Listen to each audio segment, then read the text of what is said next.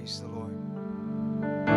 And I saw on the right hand of him who sat in the throne a scroll written inside and on the back, sealed with 7 seals. Then I heard a strong angel proclaiming with a loud voice, "Who is worthy to open the scroll and to loose its seals?"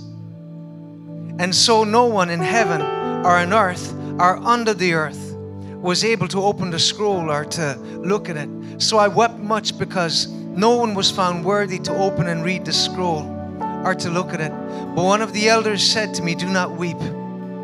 Behold, the Lion of the tribe of Judah, the Root of David, has prevailed to open the scroll and to loose its 7 seals."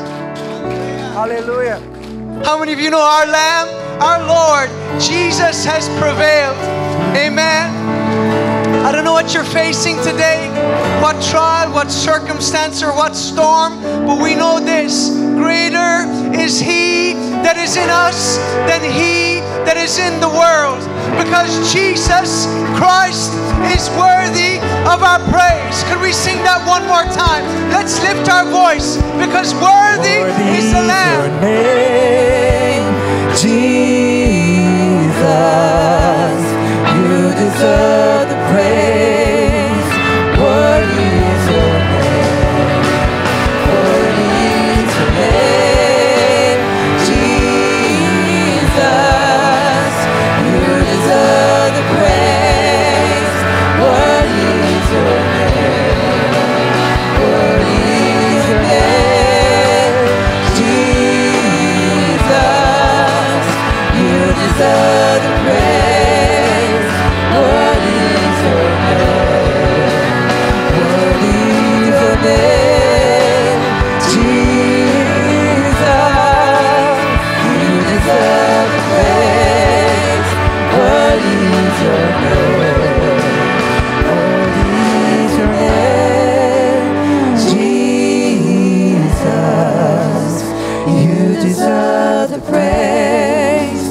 Worthy is your name. But one of the elders said to me, "Do not weep. Behold, the Lion of the tribe of Judah, the Root of David, has prevailed to open the seal and to loose its 7 seals," to open the scroll. And I looked, and behold, in the midst of the throne and of the 4 living creatures and in the midst of the elders stood the Lamb as though it had been slain, having 7 horns and 7 eyes, which are the 7 spirits of God sent out into the world. Then he came and took the scroll out of the right hand of him who sat in the throne. Now when he had taken the scroll, the 4 living creatures and the 24 elders fell down before the Lamb, each having a harp and golden bowls full of incense, which are the prayers of the saints. And they sang a new song, saying, "You are worthy to open the scroll." Amen. Hallelujah. And it says, "And to open its seals, for you are slain, for you have redeemed us to God by your blood out of every tribe and tongue and people and nation. And you've made us kings and priests to our God, and we shall reign on the earth." Then I looked and I heard the voice of many angels around the throne, the living creatures and the elders, and the number of them was 10,000 times 10,000s and thousands of thousands, saying with a loud voice, "Worthy is the Lamb who was slain, amen, to receive power and riches and wisdom and strength and honor and glory and blessing." And every creature which is in heaven and earth and under the earth, and such are in the sea and all that are in them, I heard saying, "Blessing and honor, glory and power be to him," hallelujah, "who sits on the throne and to the Lamb forever and ever." Just declare it today, worthy is the Lamb. Come on, let's lift it one last time. Worthy is the name, Jesus, you deserve the praise. Worthy is your name. Worthy is your name, Jesus, you deserve the praise. Worthy is your name.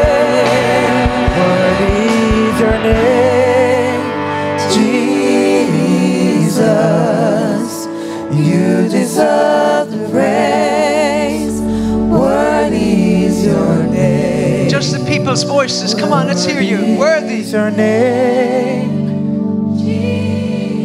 Come on, lift your voice to the Lord.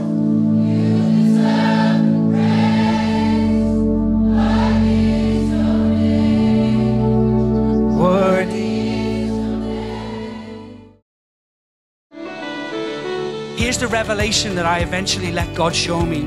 The soul of me was my fallen humanness. The soul of me was everything about me before I came to know Jesus Christ. It's the human nature.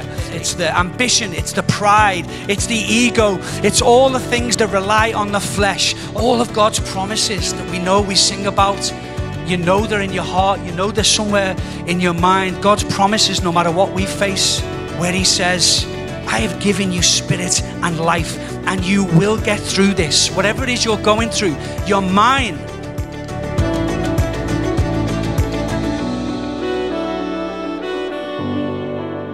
Jesus, Jesus, Jesus.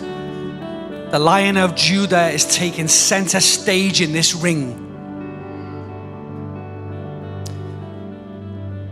This was painted by one of your own, Milena. Is that the right way to say? Milena? Stand up, Milena. This is beautiful. Beautiful. Yesterday, I want you to know this because I want you to know how this spiritually affected me yesterday. So before we were going out onto the streets to witness with the gospel, we were praying in the chapel. And as I was walking around, I like to walk around a lot, by the way. I might make you dizzy this morning. And my eyes fell on this picture and it just hit me right in the spirit. But the lion of the roar of the Lion of Judah. And we were praying about, we put the picture in the middle of the floor and we were saying that the lion was going to roar over us and is roaring over the area where we're taking the gospel. Because there's nothing that can stand under the power of the Lion of Judah's roar. You know, the word of God says that the enemy prowls like a lion waiting to devour those who aren't aware and switched on. Well, let me tell you, he's described as a lion, but he's a scabby, limping, defeated lion. He's mangy and he's flea bitten. And he's swiping out in anger to take as many people down because he knows he's defeated and he knows his time is short. But we belong to the Lion of Judah, who is the King of all kings. And I believe this morning that the Lord wants to break off strongholds of fear and anxiety. It's been on my heart all night. It's been on my heart all morning. We've been singing about it. We've been speaking about it. And today I'm going to be preaching about it. The Lion of Judah is roaring over your life right now to break off the shackles that the enemy has no right to keep you in. This is a boxing ring. I don't know if you know anything about boxing, but quite often in the last 10 seconds of the round, the coach will come to the corner and he'll bang on the stage to let the boxer know that there's 10 seconds left and it's time to really go for it. Well, this morning the Lion of Judah is saying this prophetically: all nations, it's time. It's time to stand up. Time is short. He wants to roar the chains of fear and anxiety out of your life. Stand with me. Let's sing. Praise you, Jesus. Praise you, Jesus. Praise you, Jesus.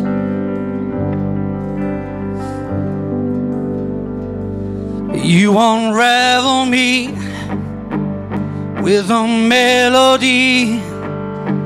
You surround me with a song. Sing with me. Of deliverance from my enemies, till all my fears are gone. I'm no longer, 'cause I'm no longer a slave to fear, 'cause I am a child of God. Sing up. I'm no longer a slave to fear, 'cause I am a child of God. Jesus, come on. From my mother's womb, you have chosen me. Love has called my name, and I've been born again, hallelujah, into your family. Your blood runs through my veins. Come on, sing up. I'm no longer a slave to fear, 'cause I am a child of God. 'Cause I'm no longer a slave to fear, 'cause I am a child of God. I'm no longer, 'cause I'm no longer a slave to fear. Let it all go. 'Cause I am a child of God, and I'm no longer a slave to fear. Praise you, Jesus. I am a child of God. Jesus has made a way. Jesus split the sea in two so the people of Israel could be made away from the clutches of the enemy. And Jesus made a way on the cross and in his glorious resurrection to make a way for you never to be held by fear, condemnation, guilt, shame ever again. Praise God. You split the sea. You split the sea so I could walk right through it. 'Cause my fears are drowned in perfect love.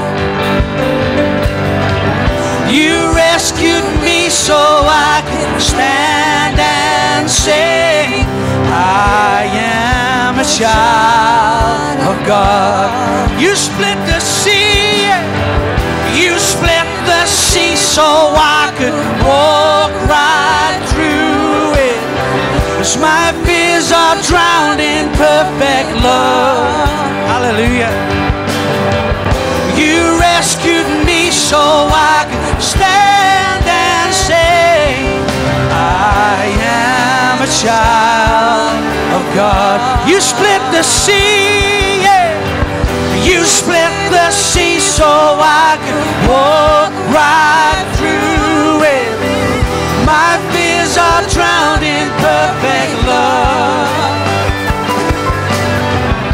You rescued me so I could stand and say, I am a child of God. I'm a child. I am a child of God.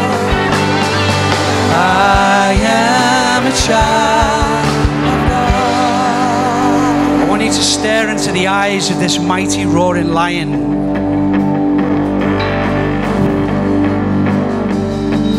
Let this go from deep within you, deep within your spirit. I'm no longer a slave. I'm no longer a slave. The Lion of Judah has roared over my life. I'm no longer a slave.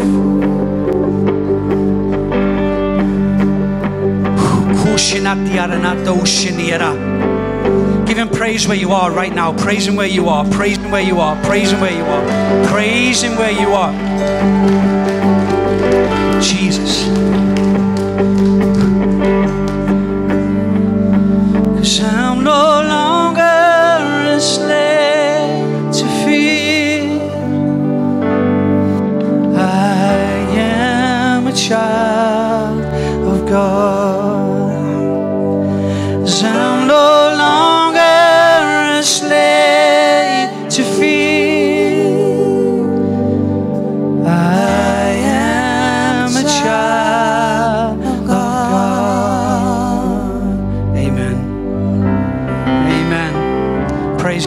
Amen, amen, amen. Shall we move this? In fact, you know what? We'll keep that center. Doesn't matter where I go, does it? The Lion of Judah's in the middle. Praise God. Let me pray as I'm just getting this stuff together. Father, I thank you so much for this church. Lord, thank you for this part of the body of Christ. Thank you, Jesus, for everything that you've done in this place, for everything that you're going to do in this place. I want to thank you for Pastors John and Joanna and their beautiful family. I want to thank you, Lord, for the heart of this church, to see the lost get saved, to see the sick get healed, to see the demonized get set free. In the wonderful, wonderful, wonderful name of Jesus. Anything I say, Lord, in the next 4 hours, the Lord's got a sense of humor. Anything I say, Father God, in the next whatever it is that isn't coming from you, Lord, may it be instantly forgotten. And only things, Lord Jesus, that are coming through your throne room, I pray will be the things that we remember. Lord, change us forever. I pray that not a single person will leave this place today without being changed. Because we've come into your courts of praise. We've come into the presence and the power. We always have your presence with us, Lord. We've come together purposely to worship you. And Father God, we should never leave the same way again. Amen. Amen. The promises of God are yes and amen. This has been the theme that's ran right through this morning, and it's blessed my heart so much to see the Holy Spirit link things up like that. You know, you prepare a message, and I had no idea what the worship team are going to be singing about. In fact, Pastor John, I was gonna switch my sermon in the middle of the night and preach one that I've got from the book of Revelation, and I'm glad I didn't because you've already preached it beautifully this morning. No, really. If I'd have changed my mind, I would have sat there going, he's preaching my sermon. I'm going to have nothing left. Jesus told me not to change my mind, and everything's been linking up perfectly. And I believe the Lord does want to speak into people's lives about being reminded about who we are in Christ, about what the Lion of Judah has achieved over us, that he's done it. And we allow ourselves to be taken backwards by the enemy, and he's got no right to do it. He's got no right to do it. And we do it to ourselves. I want to see people get set free from fear and anxiety. I want to see hopelessness smashed to pieces. This is the body of Christ. The world out there is racked with hopelessness and fear and anxiety. They're racked, they're hurting, they're wounded. You know, they're carrying, some of them have been sick. Some of them know people who have died. They've lost their jobs. They've lost their finances.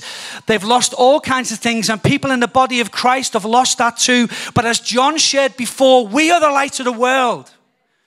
We are the ones who carry the hope. If the body of Christ loses its sense of we are the hope carriers, we are the light bearers, we are the ones who have been placed here on this earth for this time, for this season.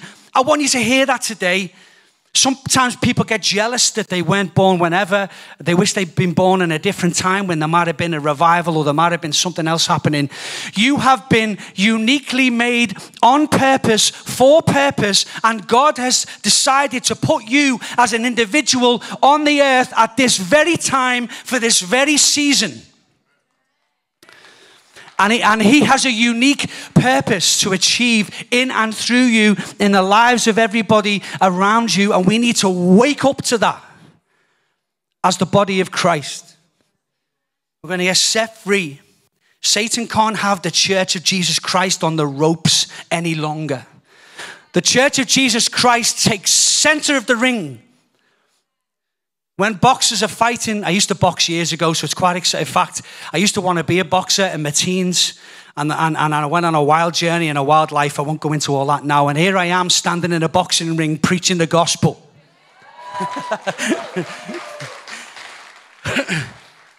A boxer takes, you know, they sort of, I'm doing it now, yeah, there you go, you see.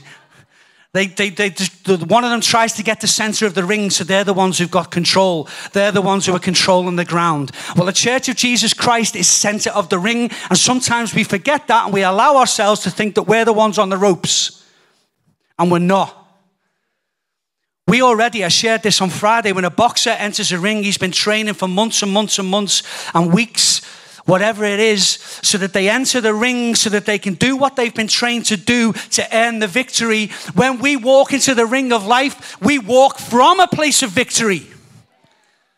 We're not entering the ring of life to win a victory. We're already victorious. We're here to set other people free. I didn't plan to say any of this. I'm not going to have any time left. That's okay. Let me take you back 2,000 years or so to when Pastor John was born. Your kids, your children are beautiful. I love your family so much. I love all your family. But I want to give a special honor to Naomi today. Is she here? Is she in here somewhere? She's gone to the toilet. It's all right, we'll wait.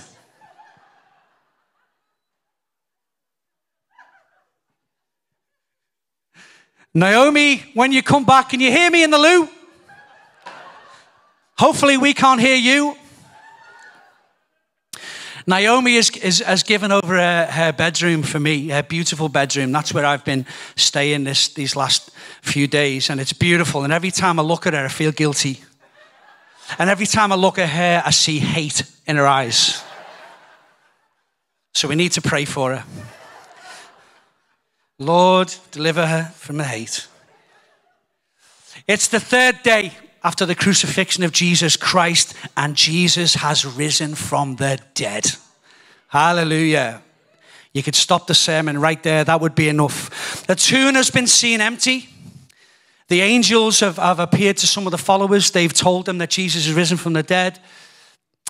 Jesus himself has appeared to some of the women, and given them orders to go back and tell the others that they've seen him risen from the dead. We have this beautiful scene where the women go back and they tell them, and Peter and John have a race to the tomb. That beautiful scene where they run to the tomb. And John outruns Peter, which he probably never lived down. John outruns Peter, and he looks into the tomb first, and they look inside and they see that Jesus has in fact risen from the dead, and that the tomb is empty, and all that's there is the grave clothes. By the way, can I just say, Jesus didn't need the stone rolled away so he could get out. Jesus Christ himself could have walked right through the walls of the tomb. The stones rolled away so that they could see inside. And they could see that he has risen. He has gone. Now you would think that the next verses in the Bible that would follow that revelation would be the disciples having parties of joy, high-fiving each other. He's done it. He said he was going to do it. We believed he was going to do it. He's risen from the dead, and there's just scenes of joy and jubilation. But actually, that's not what we see. And what we see in the next following verses is that there's confusion and there's fear and there's panic. And we actually see the disciples locked in a room, wondering what's going to happen next. He told us he was going to rise from the dead, but what's going to happen next? They're human beings. They're like me and you, until the moment that Jesus himself, in all of his risen glory, walks right through the walls into the room where they are, and they see him. In fact, even then, one of them didn't believe it was him. Poor Thomas. Poor Thomas gets a bad rap. Doubting Thomas, he's been called for the rest of the time. Thomas is me and he's you. Thomas is a human being, and it wasn't until Jesus put his fingers in his hands and the holes in his hands and his feet and in his side that he then dropped to his knees and said, Lord. And then Jesus breathed on them. It's beautiful. It says Jesus breathes on them and he fills them with his Holy Spirit. And he says to them, you don't have to be frightened anymore. I am who I say I am.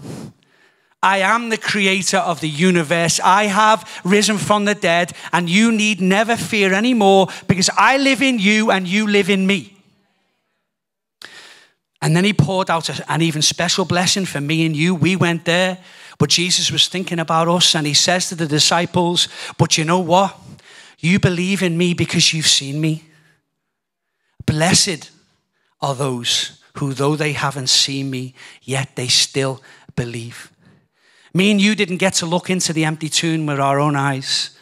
Me and you didn't have angels stand in front of us and tell us that Jesus is risen from the dead. We haven't had Jesus himself physically walk through our bedroom wall and say, look, it's me. I have risen from the dead, and yet you still believe. Do you realize how special that is? Do you realize that that's a miracle? If anybody ever says to you, so you're a Christian, have you ever seen a miracle? And you may be standing there and you start to sweat and you panic because maybe you haven't seen an arm grow back. Maybe you haven't seen someone raised from the dead. Maybe you haven't seen someone get healed right before your very eyes. But before you open your mouth to tell them, no, I haven't seen a miracle, let me just bless you with this. You have seen a miracle because you believe in a man that you've never seen from 2,000 years ago. You believe he died on a cross. You believe he rose from the dead. You believe he's going to return with all your heart. That's a miracle. It's a miracle. And we're so blessed. Jesus said that he didn't make a distinction really between the disciples and us, and he didn't say, you guys are much better than anybody that follows you, that believes in me, because you've walked with me, you've talked with me, you've seen everything that I've done up close. There's a load of people that are going to come after you who are going to be sitting in a boxing stadium in Dublin, and they're blessed because they haven't seen me. Let that light up your heart today. There's a miracle that's happened inside you and me. We believe in Jesus. Jesus breathes on them. They're filled with the Holy Spirit. We know not long after that. And by the way, can I just quickly point this out? That a lot of people miss this. The day of Pentecost came and the church was filled with power. The church was gifted with gifts of power. And miraculous power, to see the lost get saved, the sick get healed, and the demonized delivered. But they were already filled with the Holy Spirit from the moment they believed. So I want to encourage you today, and I'll have to be careful that I don't go into a different preach. If you've never asked the Lord for the gifts and the power of the Holy Spirit, please do it. Because it's exciting and you need it. You need it to be effective witnesses for Christ. The gifts of prophecy, wisdom, words of knowledge, miraculous powers, healing, discerning between the spirits, the gifts of tongues. It's all powerful stuff. Who wants it? I want it all. I ain't asking for one gift. I want all of them because I'm greedy. But the Bible says, the Lord says, anybody who comes to the Father and asks for a good gift, he's going to give it. And the gifts of the Holy Spirit are a good gift, okay? Okay, amen. Let's move on. What I want to bless you with today, I'll have to keep an eye on the clock. Will you guys give me a signal if I need to start winding up? Because once you wind me up, it's hard to stop me. Okay? I want to encourage you all through actually the story of what the disciples went through just after Jesus died on the cross before the resurrection, to learn to spiritually be able to see through whatever situation you're going through, whatever you're going through now, whatever you're going to go through in the future that might be weighing you down, dragging you down, beating the life out of you, whatever it is, for you to be able to spiritually discern that you need to remember the promises of God on the other side of the situation that's going to help you get through whatever it is. You might not be seeing it yet. John already said it just before, I think. But it's remembering the promises of God that are on the other side of every single situation. The promises of God are all in his word. Hebrews 4 verse 12. I love this scripture because it's so powerful. And we need to be reminded of it because the word of God is so powerful. And so often when we're in situations, we forget to go to the word of God because of whatever reason. We're too busy or we've just got out of the habit. And the truths and the promises of God are written clearly in his word for us to read and remind ourselves so we can live by it. Hebrews 4 verse 12 says this, for the word of God is alive and active. It's sharper than any double-edged sword. It penetrates even to the dividing of soul and spirit, joints and marrow. It judges the thoughts of the attitude of the heart. Here's the revelation that I eventually let God show me. The soul of me was my fallen humanness. The soul of me was everything about me before I came to know Jesus Christ. It's the human nature. It's the ambition. It's the pride. It's the ego. It's all the things that rely on the flesh. Until the day that I came to know Jesus Christ and he walked radically into my life and my spirit became alive. Because if you're in here today and you don't know Jesus and you've never fully committed your heart to Jesus, let me please hear this and hear it with love. Right now, you're physically alive, you're spiritually dead. And you cannot be in a relationship with the God who created all things if you're spiritually dead. You need to be made spiritually alive. And with that comes forgiveness and grace and mercy and love and hope and freedom. And it's beautiful.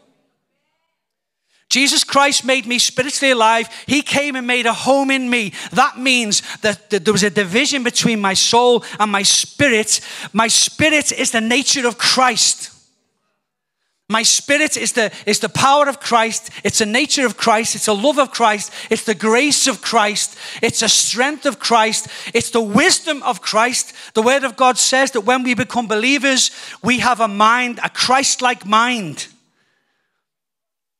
But so often we go back to the way we used to think. We go back to thinking in the way of the soul. And the word of God, as it says in Hebrews there, helps us and equips us to read what God says so that we can separate from the way our soul is to the way our spirit is. And you can name any part of your life that you're struggling with, whether that's temptations, whether you are struggling with attack, whatever it is that's going on in your life. Jesus says, my word will and my truth is going to help you to discern between what is my voice, what is your voice, and what is the voice of the enemy. But we need to be spirit-filled. We need to be believers in Jesus Christ. Our spirit comes alive, and Jesus says, now we can do business. Now we can do real kingdom business in this world. And our Christ-like nature. All of God's promises that we know, we sing about, you know they're in your heart. You know they're somewhere in your mind. God's promises, no matter what we face, where he says, I have given you spirit and life, and you will get through this. Whatever it is you're going through, you're mine. And I've given you spirit and life. You will get through this. You're mine forever.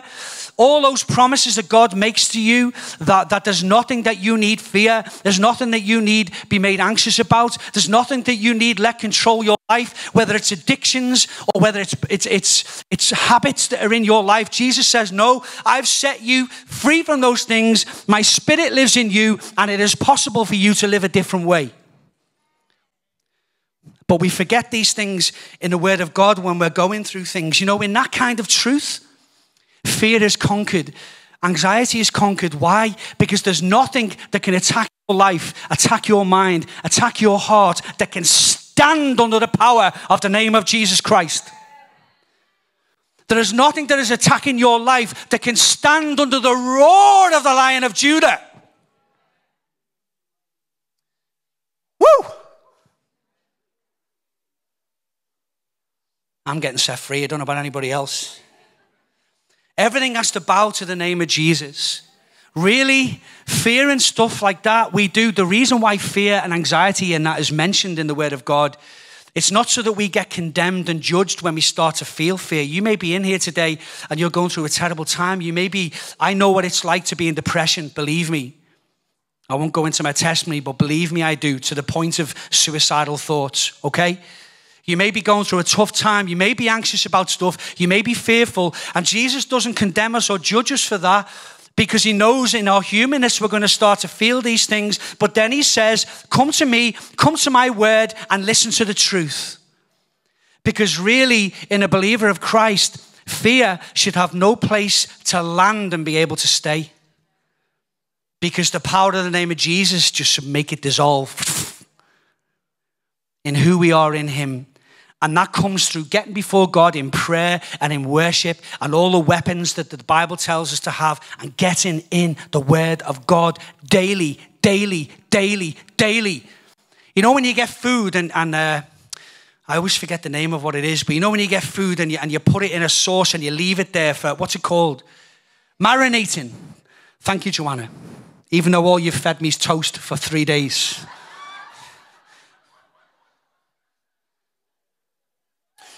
On one of those occasions, she did marinate the toast.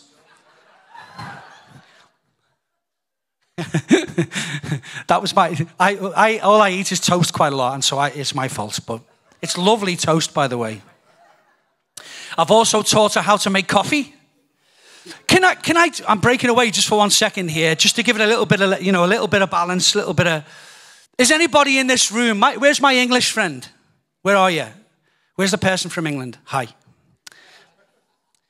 You'll never know how much condemnation and judgment I have faced in their household because I put chips on bread.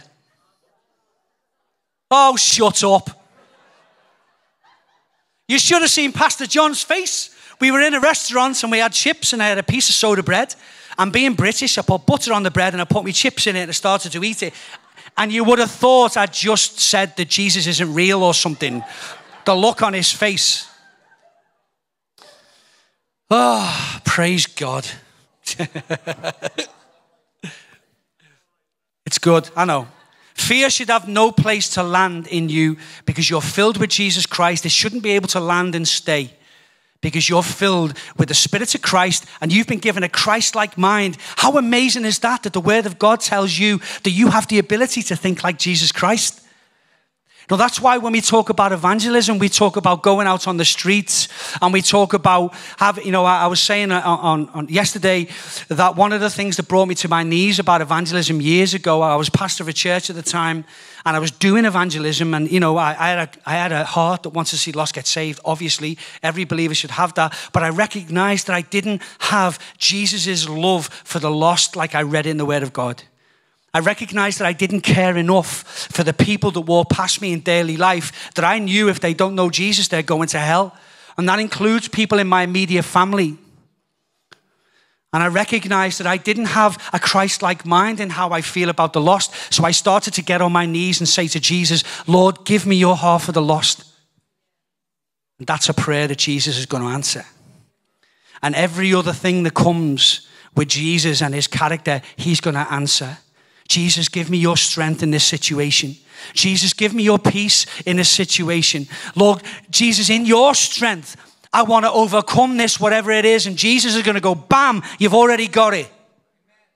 Because I bought it for you on the cross.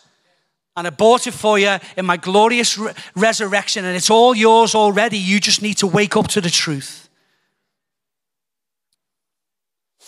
Jesus says, no more fear in me. Here's what I want to show you a little bit of today, and I'll try and speed up a little bit. Jesus had told the disciples exactly what was going to happen to him before it happened. He spelt it out to them loud and clear. Several times in the Gospels, he told them exactly what was going to happen to him. Matthew 16, verses 21 to 23. From that time on, Jesus began to explain to his disciples that he must go to Jerusalem and suffer many things at the hands of the elders, the chief priests, and the teachers of the law, that he must be killed and on the third day be raised to life. Matthew 17, verses 22 to 23. Jesus predicts his death a second time. When they came together in Galilee, he said to them, the Son of Man is going to be delivered into the hands of men. They're going to kill him, and on the third day, he will be raised to life. Matthew 20, verses 17 to 19, Jesus predicts his death a third time. Now, Jesus was going up to Jerusalem, and on the way, he took the 12 aside and he said to them, we're going to go to Jerusalem. The Son of Man, meaning him, will be delivered over to the chief priests and the teachers of the law. They're going to condemn him to death. They will hand him over to the Gentiles to be mocked and flogged and crucified. But on the third day, he will be raised to life. And we can see it repeated in the other Gospels. They didn't understand it all. Why? Because at that point in their journey with Christ, they were still thinking in the soul. They hadn't been filled with the Holy Spirit yet. That's why sometimes when we read about the disciples' reactions, Peter, the way Peter spoke sometimes, and sometimes people can say, oh, Peter, he was always shouting his mouth off and whatever else. Well, listen, there's two Peters in the Word of God. Did you know that? There's the Peter before being filled with the Holy Spirit, and there's the Peter after being filled with the Holy Spirit. There's the Peter that denies him 3 times when he's been arrested, and there's the Peter after Pentecost who stands up on his feet in front of everybody that can hear and preached his first sermon, and thousands got saved. So you know when you're speaking over your life sometimes, oh, I'm a bit like Peter. I'm a bit like Peter. I shoot off, I lose my temper, whatever it is. Let me remind you, which Peter is it that you think you're like? Is it the Peter before he was filled with the Holy Spirit, or the Peter afterwards? Because I know which one I want to be. It should be a challenge to us. Do you know what? Actually, my behavior is a little bit like Peter before he got filled with the Holy Spirit. And I need to do something about that. Amen. So when they heard Jesus say these things, they weren't filled with this glorious joy of, yes, this is why Jesus came. This is what it's all about. He has to go to the cross. He has to be crucified. He has to rise from the dead. We understand it all, Jesus, and we're with you all the way. Instead, I mean, we even have Peter, who we've just been speaking about, saying, no way. There's no way I'm going to let you go to the cross. Well, thanks a lot, Peter. He wasn't thinking of me and you. You know, I'm not going to let you go to the cross so that every human being who ever lived has a chance to be free from sin, condemnation, guilt, and shame. I'm going to let you die on a cross so that you have the chance to rise from the dead, so everybody can have eternal life. I'm going to keep you with me because I love you. And Jesus actually says to him, Peter, you're not thinking with the mind of Christ. He says, get behind me, Satan. Meaning the sinfulness of it. You know, it was coming against what Jesus had to do. He was thinking in the soul. He was thinking in the flesh. He wasn't thinking in a Christ-like mind. So he said, get thee behind me, if it's a King James version. You're not thinking with the mind of Christ. So instead, when they heard these words, I'm going to die, I'm going to rise again. I'm going to die, I'm going to rise again. I'm going to die, I'm going to rise again. It filled them with fear and panic and confusion and grief. Because they didn't want him to die. Didn't want him to go through it. But the promise is still the promise. Jesus made them a promise. So they go to Jerusalem, and everything happens just as Jesus said that it would. He does get arrested. He does get handed over. He does get beaten to the point of that he wasn't recognized by his own family. He wasn't recognized as a human being. Is how badly he was beaten. They spat in his face. You know, the lead up to the crucifixion was so brutal that a lot of people didn't even get as far as the cross because they already died through the horrific injuries and pain. And they beat Jesus to that level, and then they made him carry his own cross for me and for you. For anybody in here that doesn't know Christ fully, for you, he was thinking of you. In a sense. And they have to watch it all. Can you imagine what's going through their hearts and through their minds? They have to watch it all happening. Maybe some of them up close, some of them from a distance. They're watching this Jesus that they love, that they just spent 3 years every day with. And then eventually, you know, you think that the words would be ringing in their ears. It's okay. This is horrific and it's bad and we don't want to see it, but it's okay because Jesus said this was going to happen, and then he said he was going to rise from the dead. So we don't need to worry about this. We don't need to grieve. We don't need to panic. Jesus made a promise. And his lifeless body gets taken down from the cross and he gets laid out at their feet. And Jesus is dead. None of this nonsense that Jesus wasn't really dead, not actually dead. If Jesus wasn't actually dead, we're all doomed. Jesus was dead. He was devoid of all life. There was no life in Jesus' body. And he's laid out at their feet. And you can imagine as they look at him, the ones that were at the foot of the cross, they're looking at him and they must have been in disbelief. They must have been numb. They must have been in shock. Then they've got all these images of Jesus as they knew him only days before, full of life and full of light. This Jesus that was full of love. This Jesus that they saw the power of Almighty God move in and through.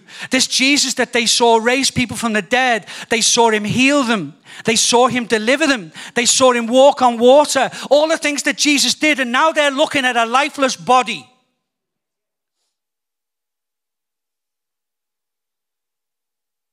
And there was still the promise. I will rise again. I will rise again. I will rise again. In 3 days, I will rise again. But right now, he's there and he's dead. And that's what they see. And because they're thinking through the soul and they haven't been filled with the Holy Spirit yet, that becomes their reality. That dead, lifeless body becomes their reality. And they've let go of the promises of Christ. And they go into grief and they go into panic. And they go into being frightened. The promise that was made isn't resembled in this lifeless body that they see before them, that they're going to pick up in a moment, they're going to carry to a tomb, and then he's going to be sealed in. They're grieving, they're scared. Everything that happened next proved that in the Word of God. We see how they behaved in the days following that. We know that 3 days later, because we have the benefits of hindsight, that Jesus Christ did rise from the dead. We know that as truth. That's why we're saved. Romans 10 verse 9 says what? If you confess with your mouth that I nearly got it wrong then. If you confess with your mouth that Jesus is Lord and you believe in your heart that God raised him from the dead, you will be. You know that truth if you're in here today. You have the benefit of hindsight. So because we know that Jesus kept his promise that he would die, but that he would rise again, and we believe it with all of our heart, we also now know and believe that every single promise that Jesus makes in the Word of God is signed, sealed, and delivered. Because he rose from the dead. Every single promise. Every one of them, Jesus keeps because he rose from the dead. It all hinged on him rising from the dead. If Jesus doesn't rise from the dead, he's a liar. My Jesus Christ is no liar. The devil is a liar. And he's the one speaking into your life that it's okay to dwell in fear and anxiety and guilt and condemnation and shame. It's okay. Don't worry about it. Everybody else feels that way. He's got no right to whisper those lies into your ears. He's the liar. Solid, firm, foundational promises made because Jesus rose from the dead. But here's the problem for all of us. Like the disciples at the foot of the cross or a bit later with the dead body, whatever it is that we're going through, the situations that you face, through the stress, maybe the anxiety, the chaos, whatever is going on in your life, you forget to hold on to the promises of God, and you look at your situation, and your situation becomes your identity.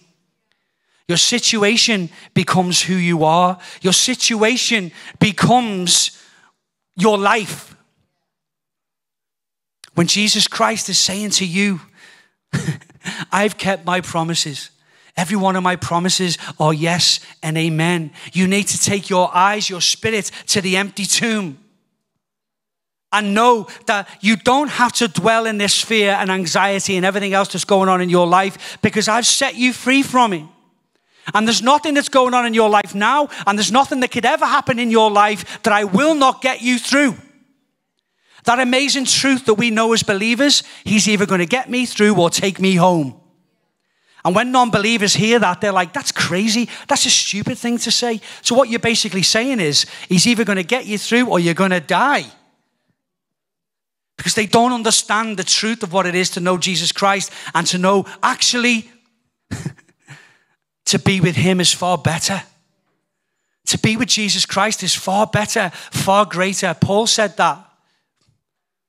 To live is Christ and to die is gain. So I know that Jesus promises me he's going to get me through every single situation. And you know what? If it so happens that the situation overcomes me and I even lose my own life, I'm with him. Because he kept his promise and he rose from the dead.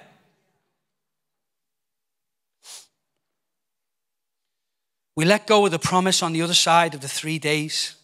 Sometimes when we're going through whatever we're going through, it's almost like we're in that 3-day period that the disciples went through when they weren't exactly sure whether Jesus was going to rise from the dead, when actually, as believers in Jesus Christ, we are the disciples that are resembled in seeing Jesus walk through the walls of our situation, knowing that we're filled with the Holy Spirit, knowing that he can handle whatever it is we're facing and we can be set free. I was just thinking about this the other day. I'm going to quickly share this and then I'll start coming to a close. I was very close to my Uncle Nicky, my mum's brother. I'm from an Irish family. They're from Donegal. And I was very close to my Uncle Nicky. He was more than an uncle to me. It's hard to describe. Nicky was a born-again believer and he got cancer and he died 5 years ago. And of course, we all prayed for him. Lots of people prayed for him. His family, his church were praying for him. But eventually, the cancer overtook him and he died. And I understood fully because I'd never known grief like it. The grief floored me. And these words were coming back to me that the Lord Jesus was saying, you don't have to grieve like the world. You don't have to grieve like those who don't know me. And I've used those words so often, in life. But now I truly understood them. That Jesus was saying to me, you are going to grieve. My reality is, if I let myself, my reality is that Nicky's gone and I miss him and I want him back. But Jesus, and this might be for someone in the room who's grieving right now, actually. And Jesus spoke to my heart and said to me, Mark, I kept my promise when I rose from the dead. And I kept my promise that every single person who believes in me not only receives my forgiveness and my grace and my mercy, but they receive the promise that they too will rise from the dead. And your Uncle Nicky is with me. And even though you grieve and even though you miss him terribly, hold on to the promise on the other side of this life that because you believe in me, you too will be with me in the kingdom of heaven and you will see him again.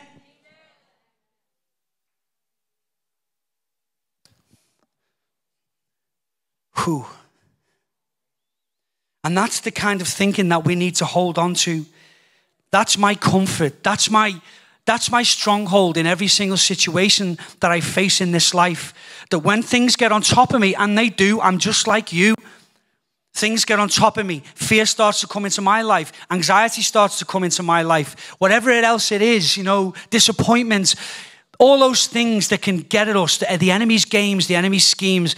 And sometimes it gets on top of you and you realize that you've allowed yourself to forget who you are in Jesus Christ. But in my spirit, when I'm listening to the Lord and I'm able to remember who I am in him and who he is in me, I'm able to picture him walking through the wall of my situation, knowing that he's already filled me with his spirit and his power. And he's saying to me, Mark, you don't need to fear or be held by any of this anymore because I rose from the dead. I'm in you and you're in me. It's a game changer. It's a game changer. It changes the way you think. But so often we let go of those things. Is this speaking to anyone today? I'm not doing that because I want to feel approved. I'm just obeying the Lord, but I hope it is speaking to someone today. And if it's not speaking to you today, I hope that you'll be reminded of it when you're going through a difficult situation. I want to finish with this. And it's what drives me on, Galatians 2. I don't know whether I gave you these scriptures, sorry, but Galatians 2 is the heartbeat of who I am. I have been crucified in Christ. And I no longer live.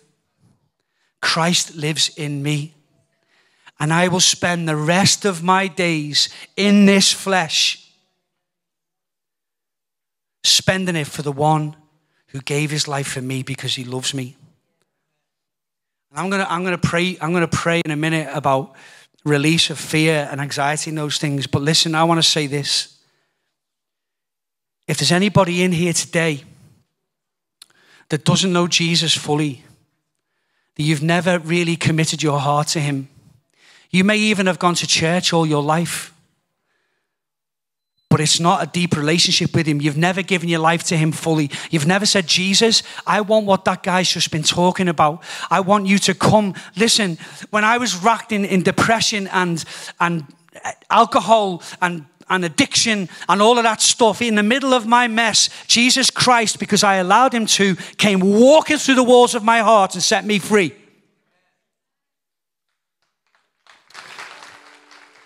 And I want you to know today that whoever you are, wherever you're from, whatever you've been doing in your life, however long you've rejected Christ, he's calling to you right now in this place. And he's saying, in whatever it is, the mess, the guilt, the shame, it might be addiction, it might be whatever it else is, but most of all in your rejection of me, I accept you, I receive you. I want you to come to me today. I don't want you to waste another moment. I want to walk through the walls of your heart. I want to walk through the walls of your life. I want to fill you with my spirit so that you can come into all of the promises that we've been speaking about today. Because all of those promises are yours as well. The empty tomb wasn't just for the disciples. It was for every human being that walks on the face of the earth. To know, to have the chance to know that Jesus is the truth. That he did die on a cross, that he did rise again, that you are his, he made you, he's got a purpose for your life, he saw you before you were even in your mother's womb, and if you're not with him now, you're not living his plan for your life, but he wants his plan to explode into your life right now today. He wants you to know his love and his peace and his mercy, and it can be yours right now today. And I know it's a brave move, and I know it can be scary, but I'm asking if there's anybody in this place today who knows Jesus is touching you now, and you know that he's asking you to come to him, and inside you, you know your answer needs to be yes. Please don't waste another moment. I ask you to come out to the front because I want to pray with you. I want to help you ask this Jesus Christ into your life. Right now today. Let's do it. Let's do kingdom business today.